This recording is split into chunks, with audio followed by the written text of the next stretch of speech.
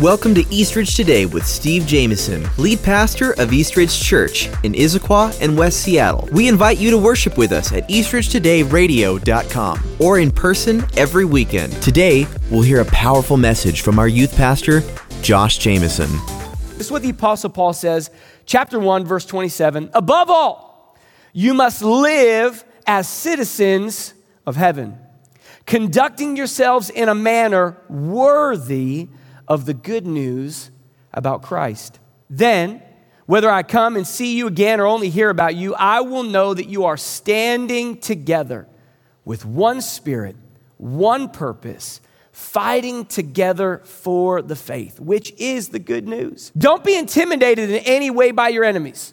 This will be a sign to them that they're going to be destroyed, but that you are going to be saved even by God Himself. For you have been given not only the privilege of trusting in Christ, but also the privilege of suffering for Him. Watch this, and we are in this struggle together. You've seen my struggle in the past, and you know that I'm still in the midst of it. Is there any encouragement from belonging to Christ? Any comfort from His love? Any fellowship together in the Spirit? Are your hearts tender and compassionate? Then make me truly happy by agreeing wholeheartedly with one another, loving one another, and working together with one mind and one purpose. Don't be selfish. Don't try to impress others. Be humble, thinking of others better than yourselves. Don't look out only for your own interests, but take an interest in others too. Today, as we're going to take some time to better understand what the Apostle Paul is saying here, my hope and prayer for each and every one of us today would be this: that we would walk out of here with a better understanding of what biblical community actually looks like.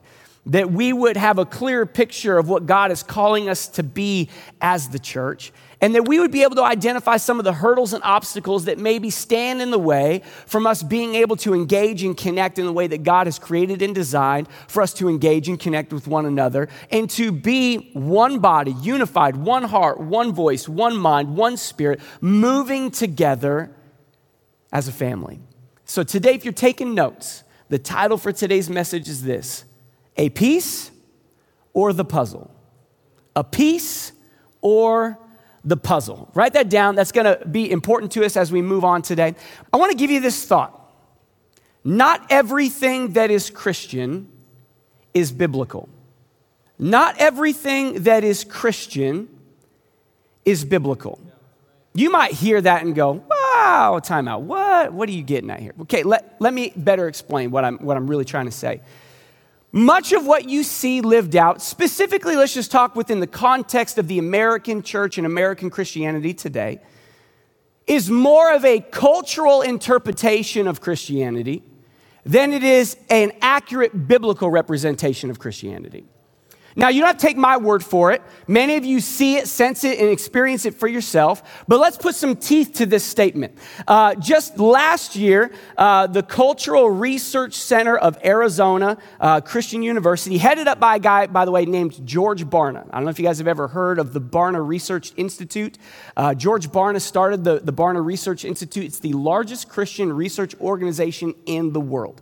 George Barna partnered with the Cultural Research Center with a project they deemed with the purpose of trying to better understand Christianity in America today.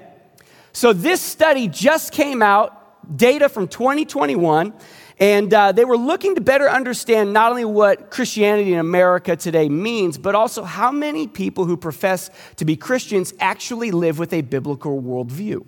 It's a good question. Here's some of the data they found. You ready for me to share some data with you? Here we go. Here's what they found. This shocked me. 7 in 10 adults in America, 69% to be exact, have adopted the label Christian to identify their faith. 69% of adults in America, when asked, would identify themselves as being Christian. Does that number seem high to you? It felt high when I read it. But as you get into the data, it starts to make more sense, because while 69% of adults in America would claim to be Christian, you know what they found out of that pool of people who identify as being Christians, us included? only 6% held what they called a biblical worldview. Now let's talk about what that actually means. Watch this. 71% of American Christians consider feelings, experience, or the input of friends and family as their most trusted source for moral guidance. So let's just let that sink in for a moment.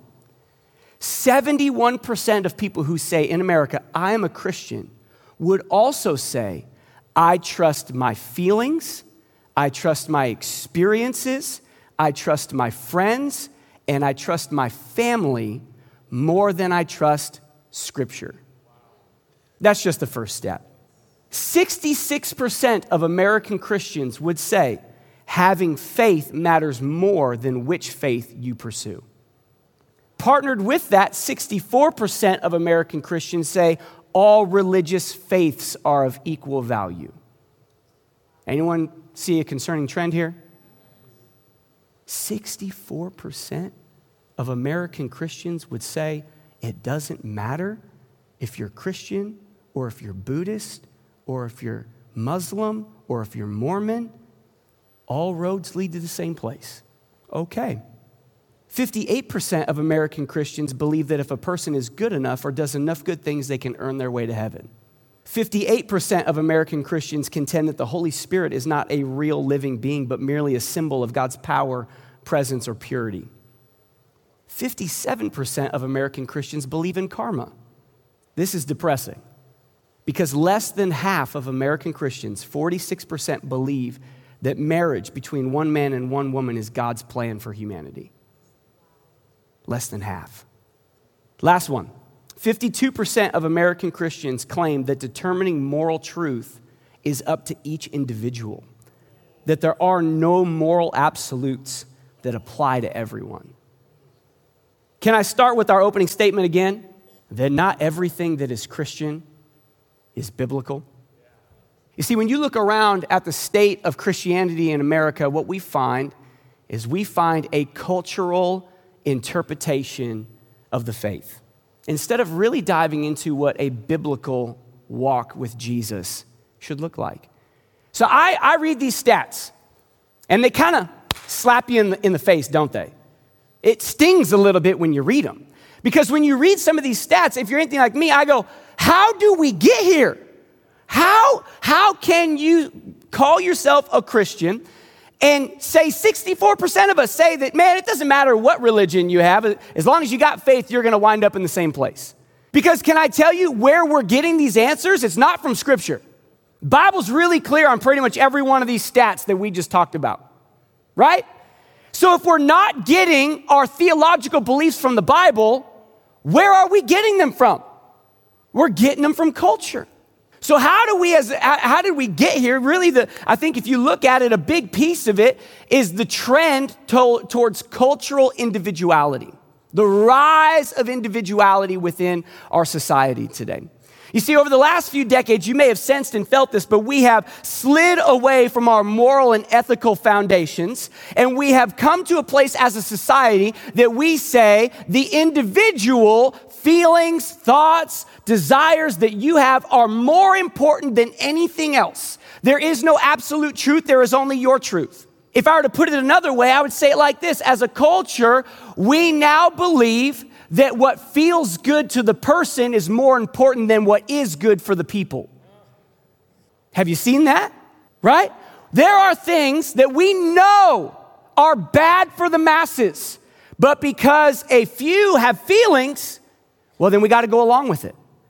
Because we live in a culture that worships individuality. And when you live in a culture that worships individuality, you come to a place where you will believe it is wrong to tell anybody that they are wrong. We live in a culture today that says you can't tell someone that what they feel is wrong, what they think is wrong, what they do is wrong. Why? Because when you live in a culture that worships individuality, the individual is always correct. The individual wants, desires, feelings, they will always be the most important thing. Can I tell you, many of the statistics we read a moment ago are a byproduct of individuality working its way into the Christian faith. Let me better explain. Why? How do you get to a place where 64% of Christian Americans believe that all faiths are equal? Easy. You get to a place like that when you allow individualism to guide your faith, because when individualism guides your faith, you see Jesus as someone who exists to serve you and not the other way around. When you allow individualism to guide and drive your faith, you will see the scripture as something that you will cherry pick to affirm the life you want to live, instead of seeing scripture as the foundation by which you conform and bring your life into alignment to what is inside of the book. We've got it backwards, because when the individual is God, Jesus can't be God also. When we worship ourselves, we cannot also worship Jesus. And so we've got some things backward, and we have to be willing to admit that there are places where we have forced Jesus and his word to conform to our lifestyle instead of allowing our life to conform to Jesus and his word. So it's important for us to ask, even before we go any further today, are there places in our faith where we are conforming Christ and his word to fit our Pacific Northwest lifestyle? Are there places where we conform our beliefs to fit the life we want to live as a soccer parent or a Microsoft employee or a tech developer, or maybe just somebody who's living in a very dark and liberal place in the country? Can I tell you, there are scriptures that we ignore, that we bend, that we even break, because we want to live a Christianity that's a little more palatable to our lifestyle and maybe a little bit easier for our culture to digest. And what happens is we begin to actually live out a faith that is more cultural than it is Christian. And what happens is when we pick up here in Philippians chapter 1, we find that the Apostle Paul is actually having to correct, rebuke, and address cultural Christianity that has slid into the church in Philippi. Because what's happening here is Philippi was a Roman colony. And as a Roman colony, the region of Philippi, the colony of Philippi, actually became an urban hub for its area. It was a melting pot of commerce and culture and spirituality. And inside of this melting pot, the church in Philippi began to exhibit synchronistic behaviors and ideals. What does that mean? They wanted to worship Jesus and they wanted to worship the emperor.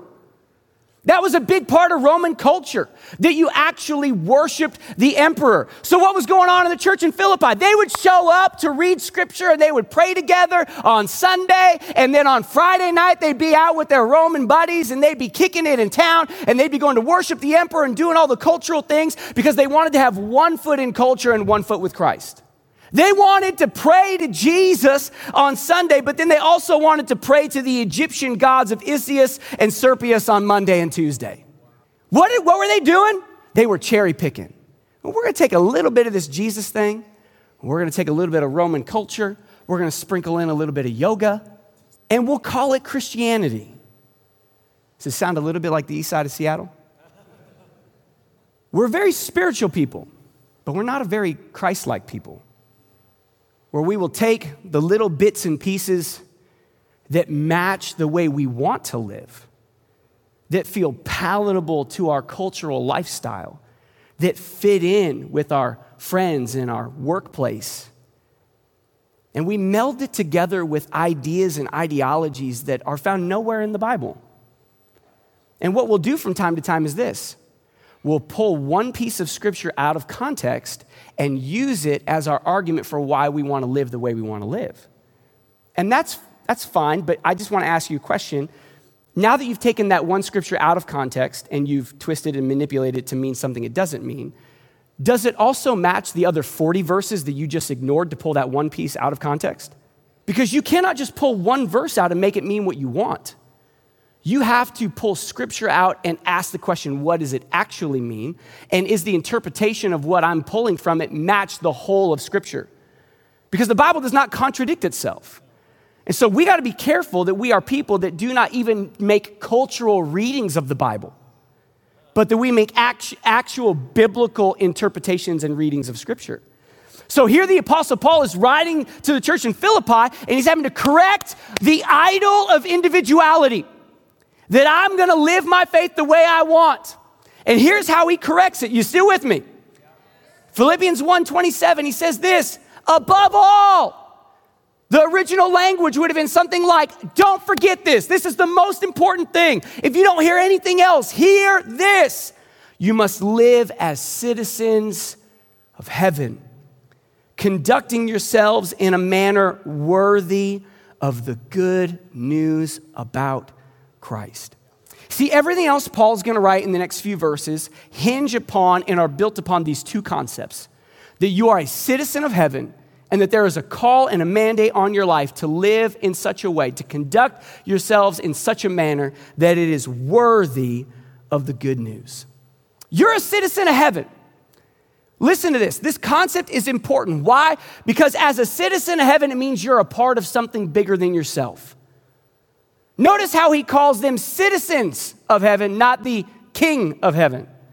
There's only one king in this kingdom, and it's Jesus. And what that means is if I'm a citizen, I don't make the rules, but I'm expected to live by them. I don't create the boundaries, but I get to live within them. As a citizen, I am not the whole, but I am a part. I belong to a community, a family. Paul would even go on later to call this the body of Christ, the church. And as a member of this community, as a member of this body, I have responsibilities and obligations. Why? Because my life affects more people than just myself. Now, this language would have stopped the Philippian readers in their tracks. Why? Because one of the single most important things to them that they wrapped their identity in, that they touted and celebrated more than anything, was that they were citizens of Rome. They were a Roman colony. And this was important because it meant that they had Roman protection, that they had Roman privilege, and that they lived under Roman law. This was something not only that they felt like pretty special, but that they actually wrapped so much of their identity and their world in that they made it one of the single most important aspects of their life. And what does Paul say here? He says, above everything else, you are a citizen of heaven. What does that mean? Above anything Rome has to offer you, God has something better for your life. Above anything that you've wrapped your identity in, you will find more fulfillment in who you are in Christ than who you are in the culture. And he begins to correct this wrong idea in their heart that the best thing that they could have is what the world had to offer. That they could wrap their identity in the things of the earth and things of the flesh. And he's going, no. There's something bigger that you're a part of. You're not just a part of a colony in Rome, but you're a part of a colony of heaven here on earth. What is the church? While we are sucking air and breathing here on this planet, the church is a heavenly colony on the planet earth. A place where we don't live under just earthly law with earthly benefits, but a place where we gather together under heavenly rule and with heavenly benefits. We are a part of a citizenship that is greater than your passport, that is greater than your birth certificate. It's stamped in the blood of Jesus when we give our lives to him. We're a part of something significant, church. And it's important for us to understand. I thank you for those 3 people who clapped in the back. You're a part of something. And I got to ask you, are there things in our life that we find more identity and fulfillment that we are chasing after more than who we are in Christ Jesus? Are there things that we're more proud to be a part of and associate with than we are proud to be a part of the church? You know, our boys, they play sports. We live out in the Snoqualmie Valley School District, and so we're technically Mount Si Wildcats, you know, and even their sports teams are all Wildcats everything. And man, I love repping the gear. I love wearing the hats. I love wearing the sweatshirts and the jackets. I love people knowing that we're a part of this community, that our kids are a part of this community. Can I tell you, we should be so much more proud to wear the stamp that we're a part of the church than a part of anything else in our life. Man, if you're willing to rock the select sports teams that your kids play for, how much more should we be willing to rep the badge that we are Christians, that we are citizens of heaven, that we're a part of a family and a community that is so much greater than anything this life has to offer. This faith isn't about you. This is what Paul's trying to tell him. It's not about you. You're a part of something so much bigger. And because of this citizenship you have in heaven, we need to think and live differently. And he follows up that statement about being a citizen of heaven with this idea that you must conduct yourself in a manner worthy of the good news. You ever come across a verse in Scripture that kind of just like puts the fear of God in you? Like I read that, I've read it before, but there's moments you read that and you go, man, am I living in a manner worthy of the gospel? Ooh, that's a big idea, right? Before you can understand what it means to live worthy of the good news, it's important for us to understand what the good news is. I just want you to think for a moment, how would you define good news? And more specifically, the good news, like the gospel of Jesus, how would you articulate that? If we were to sit down for coffee and I were to ask you, what is the good news? How would you describe it to me? How would you summarize it? Just quick show of hands. How many of you would say the good news is that Jesus Christ came and died on the cross for my sins? Yeah. That is an accurate articulation of the good news. However, it's an incomplete one. Notice how even the way we just identified with my articulation of the good news, it is an individualistic interpretation of the good news. The good news is that Jesus Christ came and died for me to forgive me of my sins.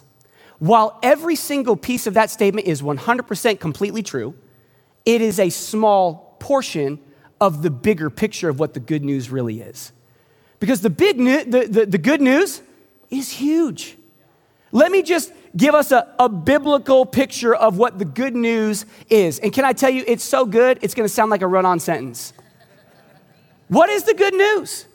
The good news is that God so loved the world that he sent his one and only son, not just so that we could be saved from our sins, but so that we could be saved into a family that crosses generations, centuries, and eras, a family that crosses borders, oceans, and continents, a family whose purpose is not only to gather for 90 minutes on a weekend, but a family who gathers and goes to bring glory and worship to God and usher in his kingdom here on earth. And can I tell you, he is coming back again. And Jesus is not only going to collect his church, but he's going to create a new heaven and a new earth where he's going to undo everything that sin has done to bring death and decay and destruction into this life. And we will stand together at the throne of Jesus singing, "Holy, holy, holy is the Lord God Almighty for all of eternity." That is good news.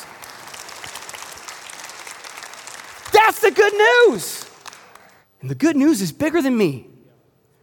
And it's bigger than you. It's even bigger than us. Because the good news has welcomed us into a faith family of those who are dead, those who are alive, and those who are yet to be.